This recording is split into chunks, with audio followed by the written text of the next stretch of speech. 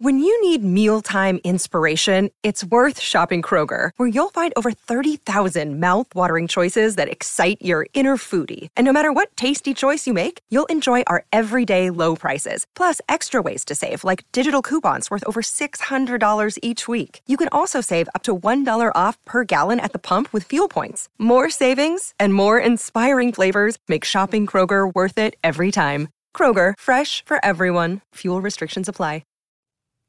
Chapter 12. Dr. Seward's Diary. 18 September. I drove at once to Hillingham and arrived early. Keeping my cab at the gate, I went up the avenue alone. I knocked gently and rang as quietly as possible, for I feared to disturb Lucy or her mother and hoped to only bring a servant to the door. After a while, finding no response, I knocked and rang again. Still no answer. I cursed the laziness of the servants that they should lie abed at such an hour, for it was now 10 o'clock, and so rang and knocked again, but more impatiently, but still without response.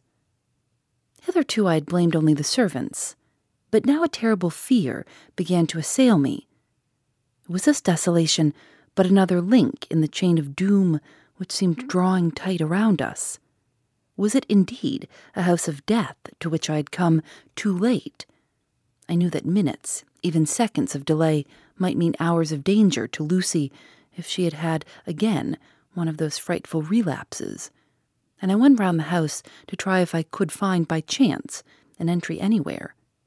I could find no means of ingress. Every window and door was fastened and locked, and I returned baffled to the porch. As I did so, I heard the rapid pit-pat of a swiftly driven horse's feet. They stopped at the gate, and a few seconds later I met Van Helsing running up the avenue.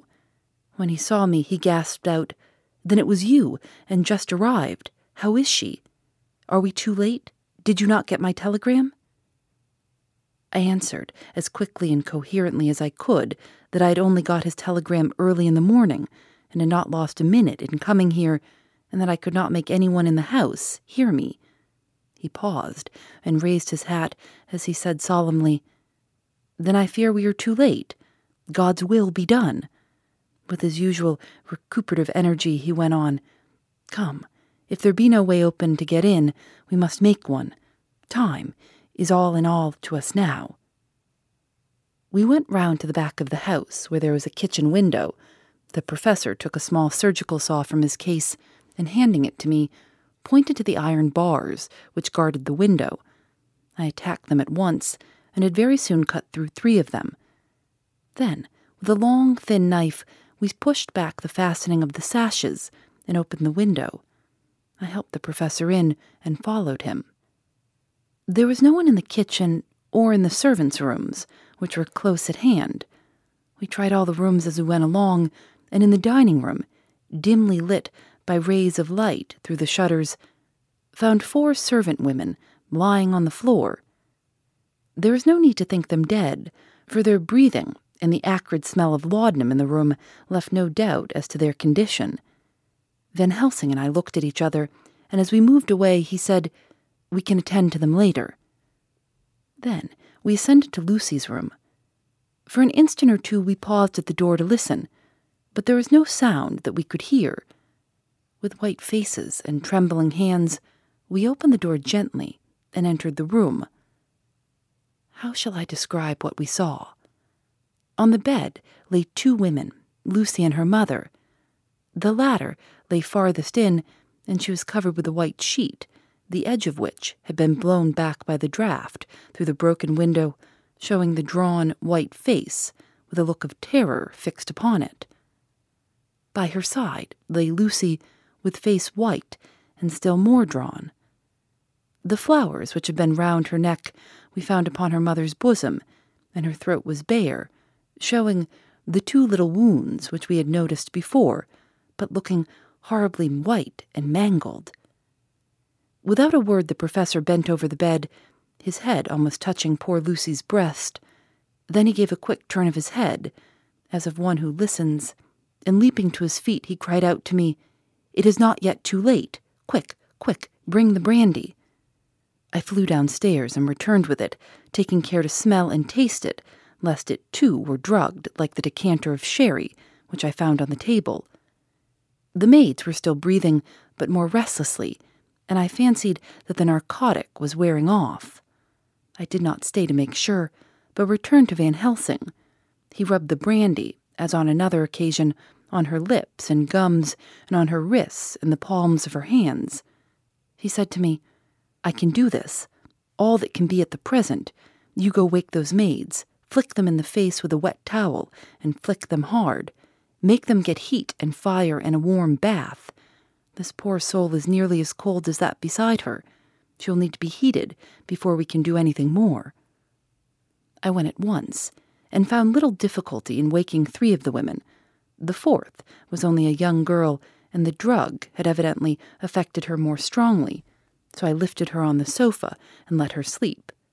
The others were dazed at first, but as remembrance came back to them, they cried and sobbed in a hysterical manner. I was stern with them, however, and would not let them talk. I told them that one life was bad enough to lose, and that if they delayed, they would sacrifice Miss Lucy.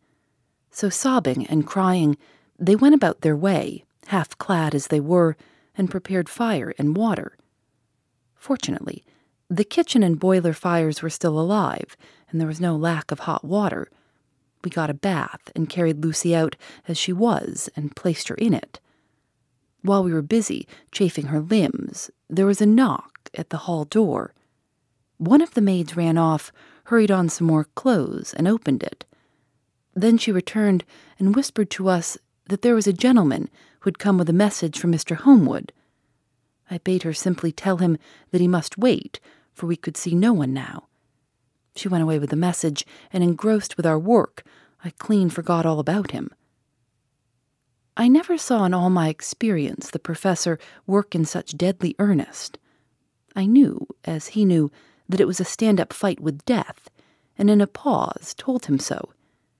He answered me in a way that I did not understand, but with the sternest look that his face could wear. If that were all, I would stop here, where we are now, and let her fade away into peace, for I see no light in life over her horizon. He went on with his work with, if possible, renewed and more frenzied vigor. Presently, we both began to be conscious that the heart was beginning to be of some effect. Lucy's heart beat a trifle more audibly to the stethoscope, and her lungs had a perceptible movement. Van Helsing's face almost beamed, and as we lifted her from the bath and rolled her in a hot sheet to dry her, he said to me, "The first gain is ours. Check to the king." We took Lucy into another room, which had by now been prepared, and laid her in bed and forced a few drops of brandy down her throat. I noticed that Van Helsing tied a soft silk handkerchief round her throat. She was still unconscious, and was quite as bad as, if not worse than, we had ever seen her. Van Helsing called in one of the women and told her to stay with her and not to take her eyes off her till we returned, and then beckoned me out of the room. "We must consult as to what is to be done," he said, as we descended the stairs. In the hall, he opened the dining-room door, and we passed in, he closing the door carefully behind him. The shutters had been opened, but the blinds were already down, with that obedience to the etiquette of death which the British woman of the lower classes always rigidly observes. The room was, therefore, dimly dark. It was, however, light enough for our purposes. Van Helsing's sternness was somewhat relieved by a look of perplexity. He was evidently torturing his mind about something, so I waited for an instant, and he spoke. "What are we to do now? Where are we to turn for help? We must have another transfusion of blood, and that soon, or that poor girl's life won't be worth an hour's purchase. You are exhausted already. I am exhausted too. I fear to trust those women, even if they would have courage to submit. What are we to do for someone who will open his veins for her? What's the matter with me, anyhow?" The voice came from the sofa across the room, and its tones brought relief and joy to my heart, for they were those of Quincey Morris. Van Helsing started angrily at the first sound, but his face softened, and a glad look came into his eyes as I cried out, "Quincey Morris," and rushed towards him with outstretched hands. "What brought you here?" I cried as our hands met. "I guess art is the cause." He handed me a telegram. "Have not heard from Seward for 3 days and am terribly anxious. Cannot leave. Father, still in same condition. Send me word how Lucy is. Do not delay. Homewood." "I think I came just in the nick of time. You know, you've only to tell me what to do." Van Helsing strode forward and took his hand, looking him straight in the eyes as he said, "A brave man's blood is the best thing on this earth when a woman is in trouble. You're a man, and no mistake.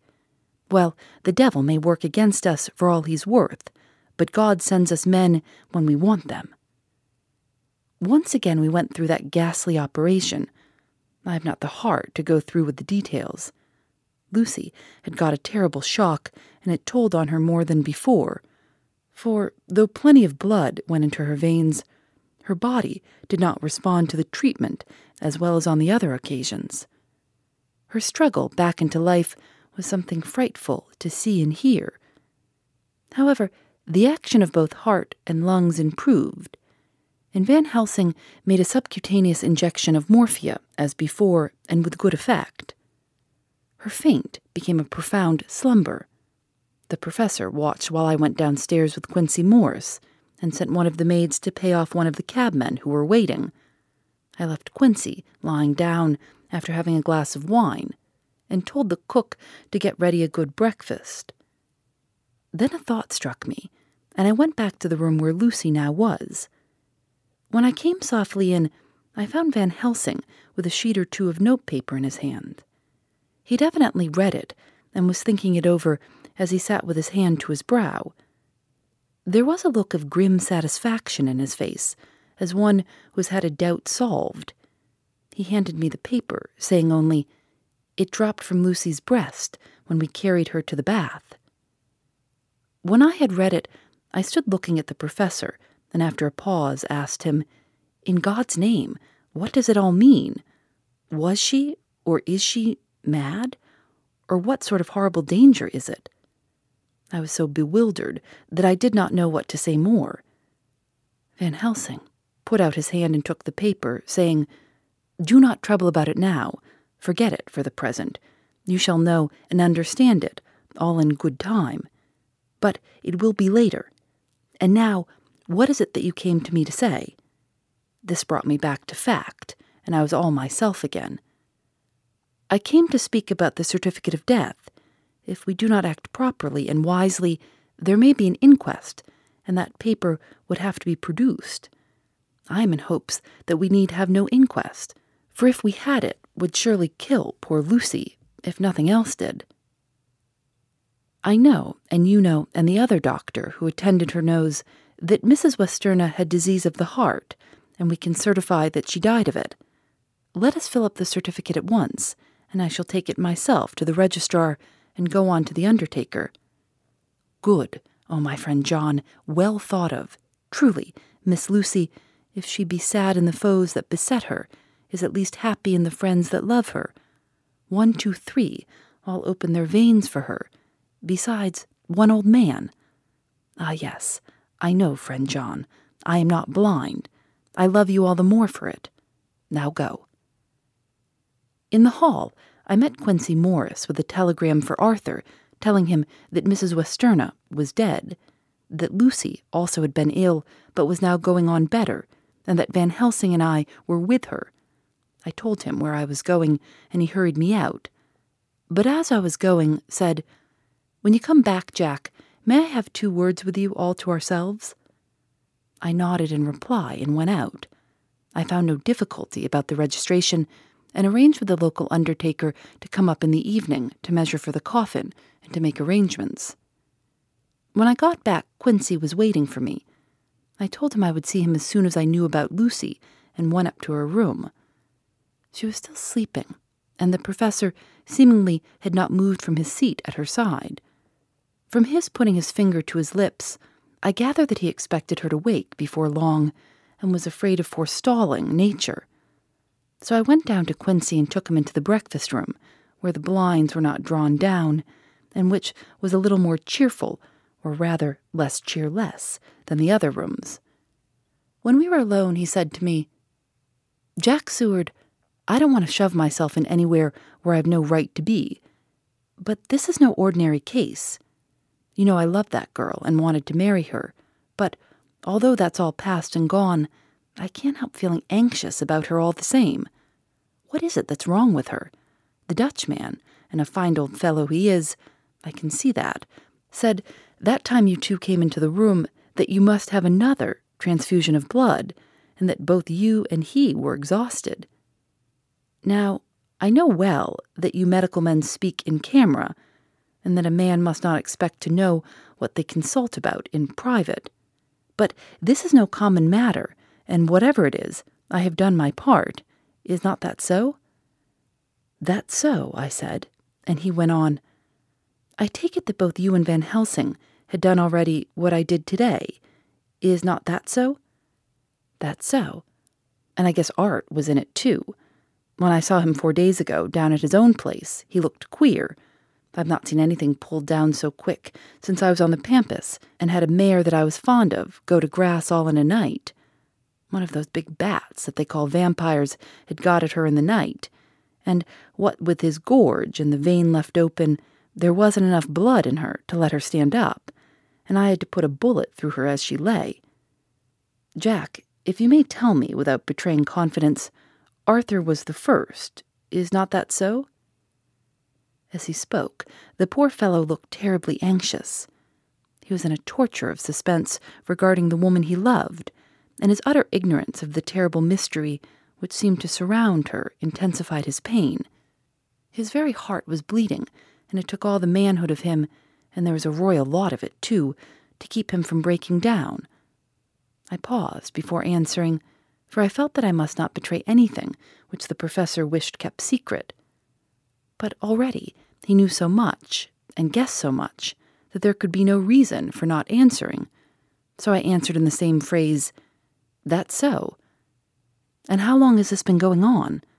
"About 10 days." 10 days?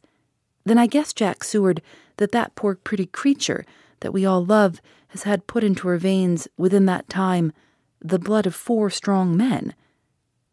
Man alive, her whole body wouldn't hold it. Then, coming close to me, he spoke in a fierce half-whisper, "What took it out?" I shook my head. "That," I said, "is the crux. Van Helsing is simply frantic about it, and I am at my wit's end. I can't even hazard a guess. There's been a series of little circumstances which have thrown out all our calculations as to Lucy being properly watched. But these shall not occur again. Here we stay until all be well, or ill." Quincy held out his hand. "Count me in," he said. "You and the Dutchman will tell me what to do, and I'll do it." When she woke, late in the afternoon, Lucy's first movement was to feel in her breast, and to my surprise, produce the paper which Van Helsing had given me to read. The careful professor had replaced it where it had come from, lest on waking she should be alarmed. Her eye then lit on Van Helsing and on me too, and gladdened. Then she looked around the room, and seeing where she was, shuddered. She gave a loud cry, and put her poor thin hands before her pale face. We both understood what that meant, that she had realized to the full her mother's death, so we tried what we could to comfort her. Doubtless sympathy eased her somewhat, but she was very low in thought and spirit, and wept silently and weakly for a long time. We told her that either or both of us would now remain with her all the time, and that seemed to comfort her. Towards dusk she fell into a doze. Here a very odd thing occurred. While still asleep, she took the paper from her breast and tore it in two. Van Helsing stepped over and took the pieces from her. All the same, however, she went on with the action of tearing, as though the material were still in her hands. Finally, she lifted her hands and opened them, as though scattering the fragments. Van Helsing seemed surprised, and his brows gathered as if in thought, but he said nothing. 19 September.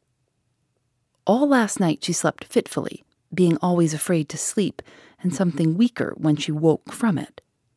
The professor and I took it in turns to watch, and we never left her for a moment unattended. Quincy Morse said nothing about his intention, but I knew that all night long he patrolled round and round the house. When the day came, its searching light showed the ravages in poor Lucy's strength. She was hardly able to turn her head, and the little nourishment which she could take seemed to do her no good. At times she slept, and both Van Helsing and I noticed the difference in her between sleeping and waking. While asleep, she looked stronger, although more haggard, and her breathing was softer. Her open mouth showed the pale gums drawn back from the teeth, which thus looked positively longer and sharper than usual.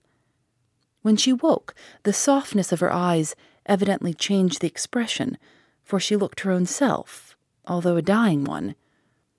In the afternoon, she asked for Arthur, and we telegraphed for him. Quincy went off to meet him at the station.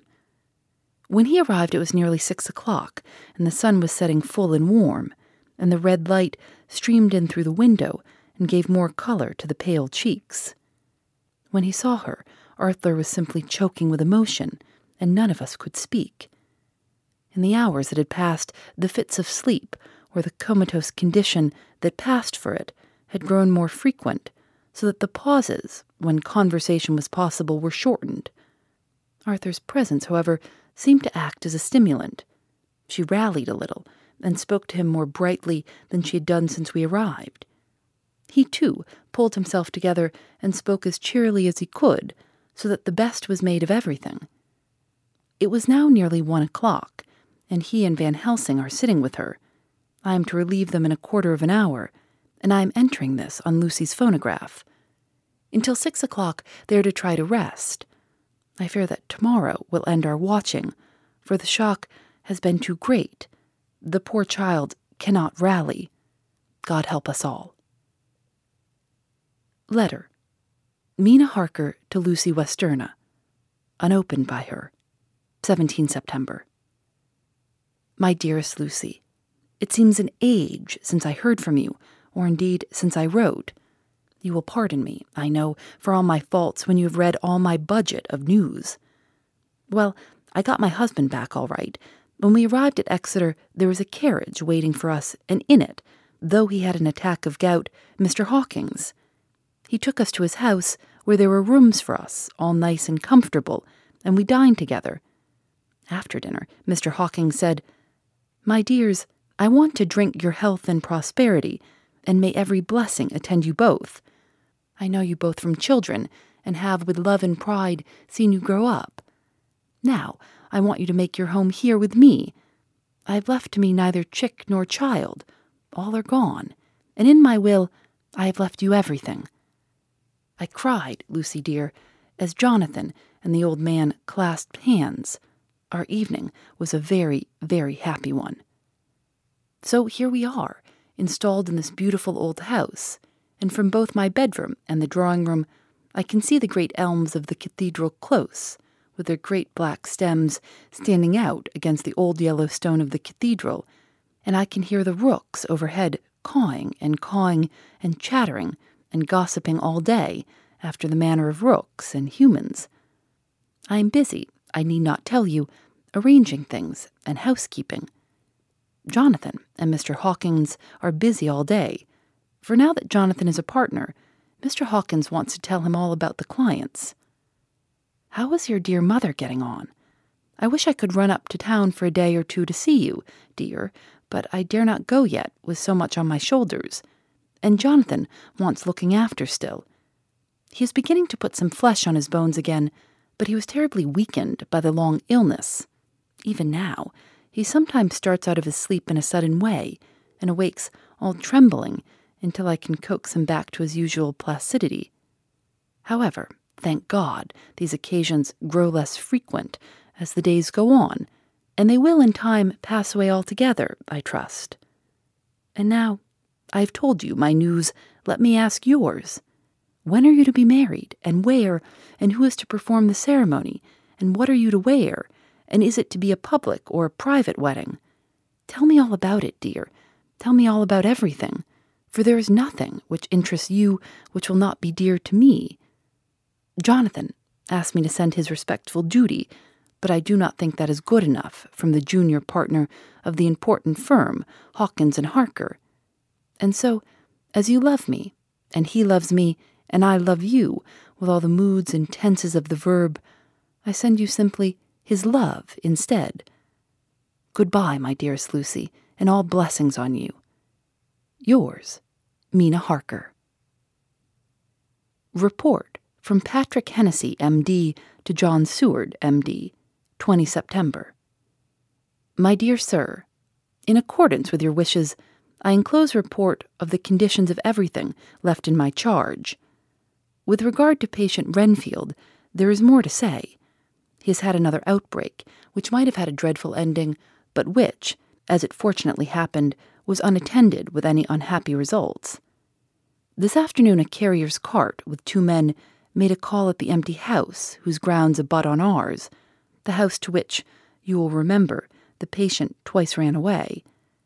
The men stopped at our gate to ask the porter their way, as they were strangers.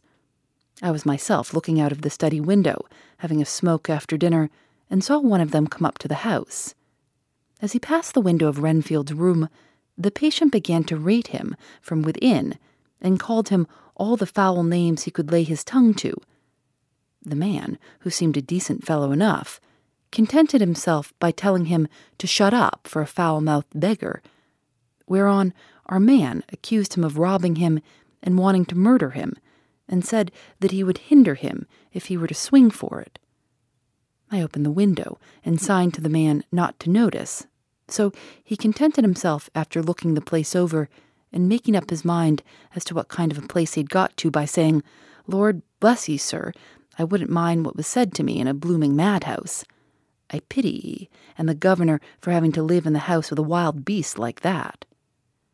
Then he asked his way civilly enough, and I told him where the gate of the empty house was. He went away, followed by threats and curses and revilings from our man. I went down to see if I could make out any cause for his anger, since he is usually such a well-behaved man, and except his violent fits, nothing of the kind had ever occurred. I found him, to my astonishment, quite composed and most genial in his manner. I tried to get him to talk of the incident, but he blandly asked me questions as to what I meant, and led me to believe that he was completely oblivious of the affair. It was, I am sorry to say, however, only another instance of his cunning, for within half an hour I heard of him again. This time he had broken out through the window of his room and was running down the avenue. I called to the attendants to follow me and ran after him, for I feared he was intent on some mischief. My fear was justified when I saw the same cart which had passed before coming down the road, having on it some great wooden boxes. The men were wiping their foreheads and were flushed in the face, as if with violent exercise. Before I could get up to him, the patient rushed at them, and pulling one of them off the cart, began to knock his head against the ground. If I had not seized him just at the moment, I believe he would have killed the man there and then. The other fellow jumped down and struck him over the head with the butt end of his heavy whip.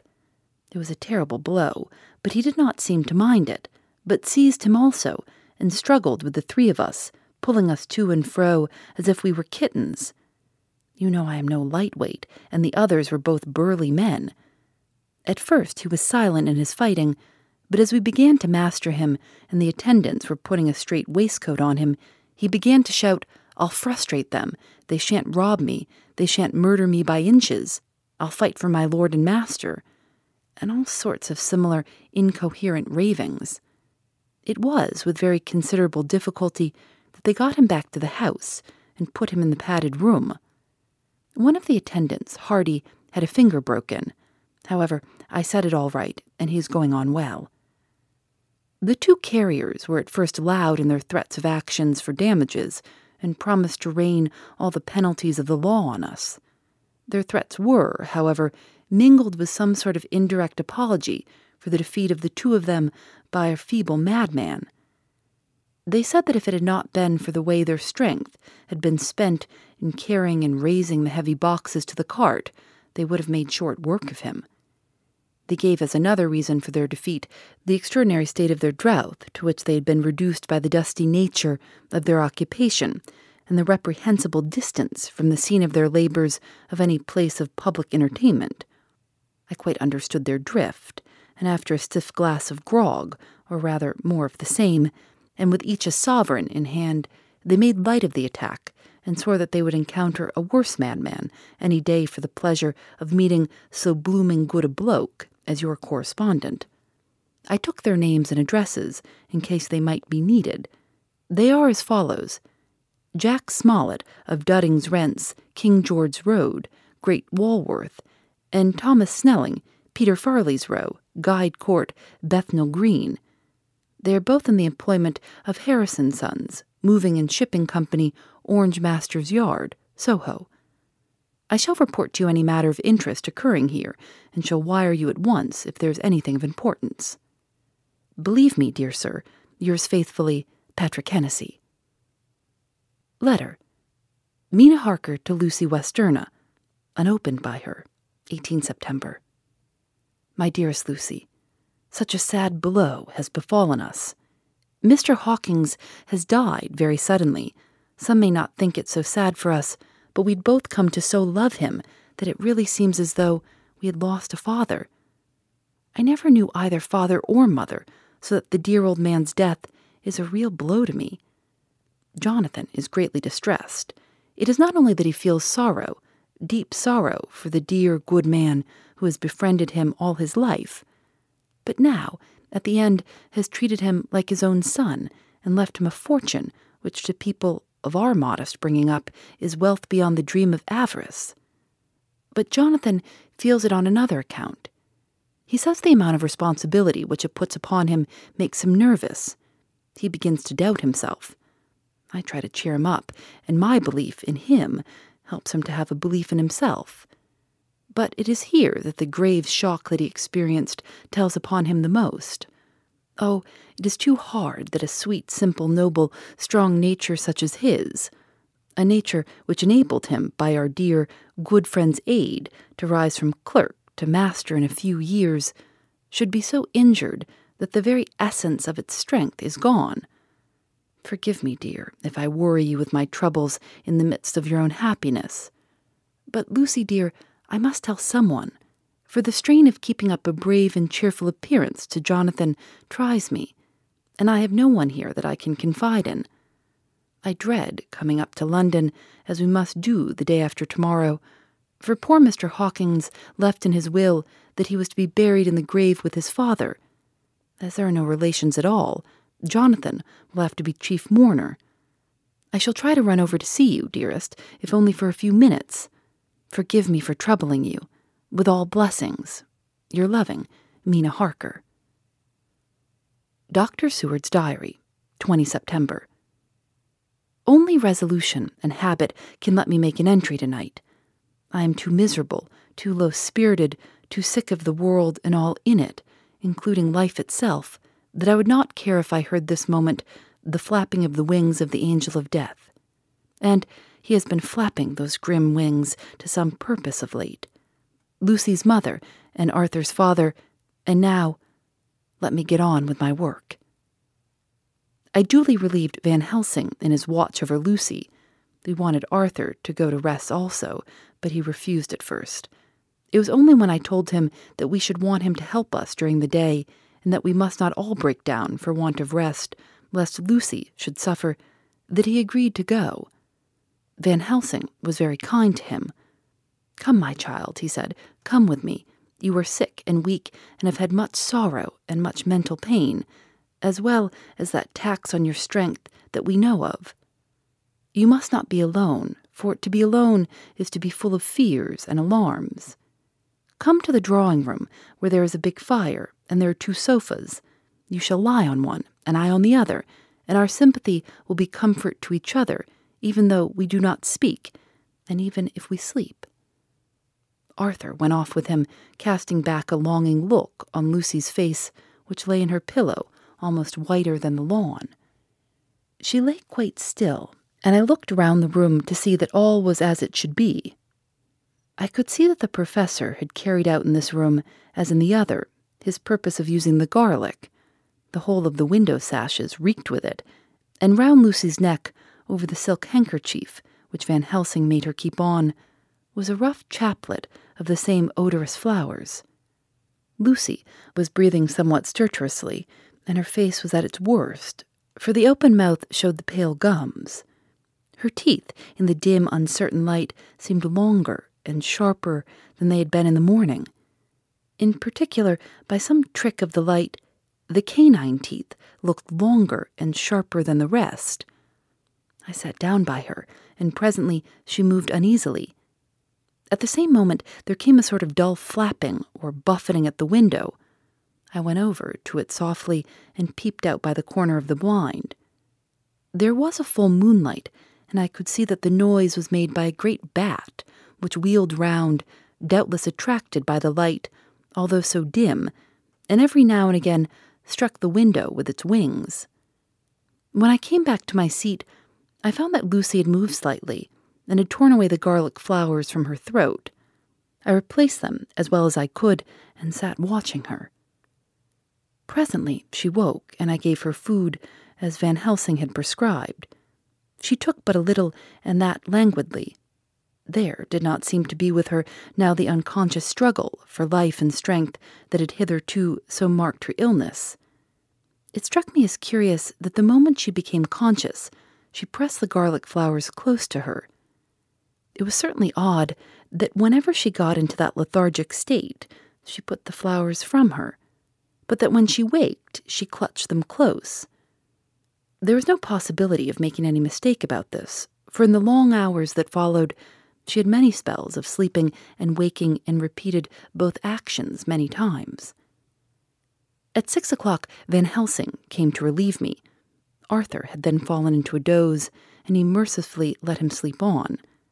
When he saw Lucy's face, I could hear the sissing indraw of his breath, and he said to me in a sharp whisper, "Draw up the blind, I want light." Then he bent down, and with his face almost touching Lucy's, examined her carefully. He removed the flowers, and lifted the silk handkerchief from her throat. As he did so, he started back, and I could hear his ejaculation, "Mein Gott," as it was smothered in his throat. I bent over and looked too, and as I noticed, some queer chill came over me. The wounds on the throat had absolutely disappeared. For fully 5 minutes Van Helsing stood looking at her with his face at its sternest. Then he turned to me and said calmly, "She is dying. It will not be long now. It will be much difference, mark me, whether she dies conscious or in her sleep. Wake that poor boy and let him come and see the last. He trusts us, and we have promised him." I went to the dining room and waked him. He was dazed for a moment, but when he saw the sunlight streaming in through the edges of the shutters, he thought he was late and expressed his fear. I assured him that Lucy was still asleep, but told him as gently as I could that both Van Helsing and I feared that the end was near. He covered his face with his hands and slid down on his knees by the sofa, where he remained, perhaps a minute, with his head buried, praying, while his shoulders shook with grief. I took him by the hand and raised him up. "Come," I said, "my dear old fellow, summon all your fortitude. It will be best and easiest for her." When we came into Lucy's room, I could see that Van Helsing had, with his usual forethought, been putting matters straight and making everything look as pleasing as possible. He had even brushed Lucy's hair so that it lay on the pillow in its usual sunny ripples. When he came into the room, she opened her eyes, and seeing him, whispered softly, "Arthur, oh my love, I am so glad you have come."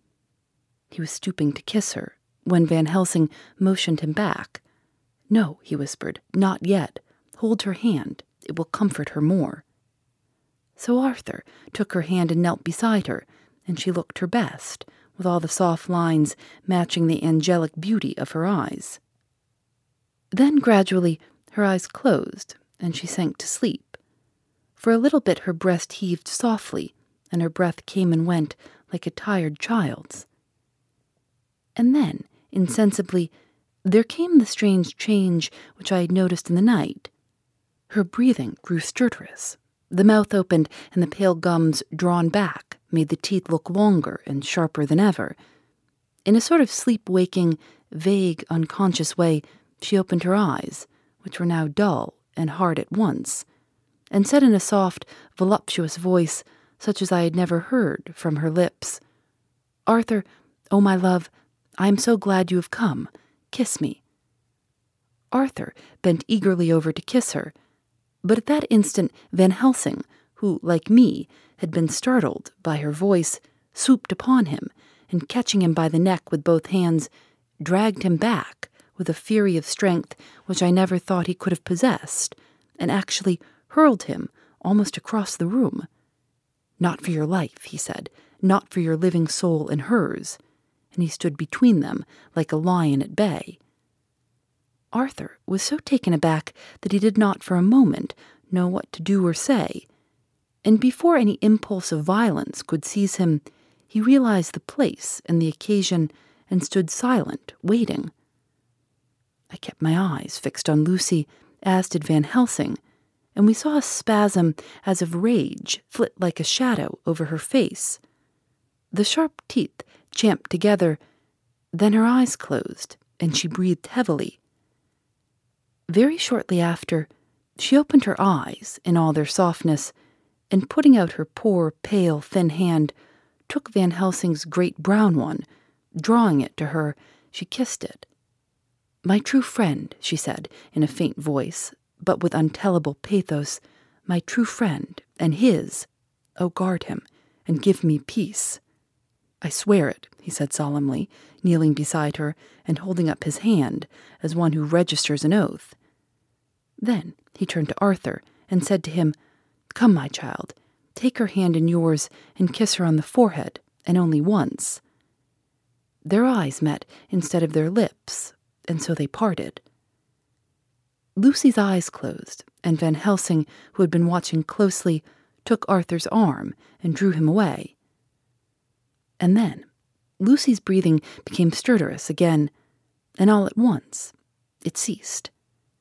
"It is all over," said Van Helsing. "She is dead."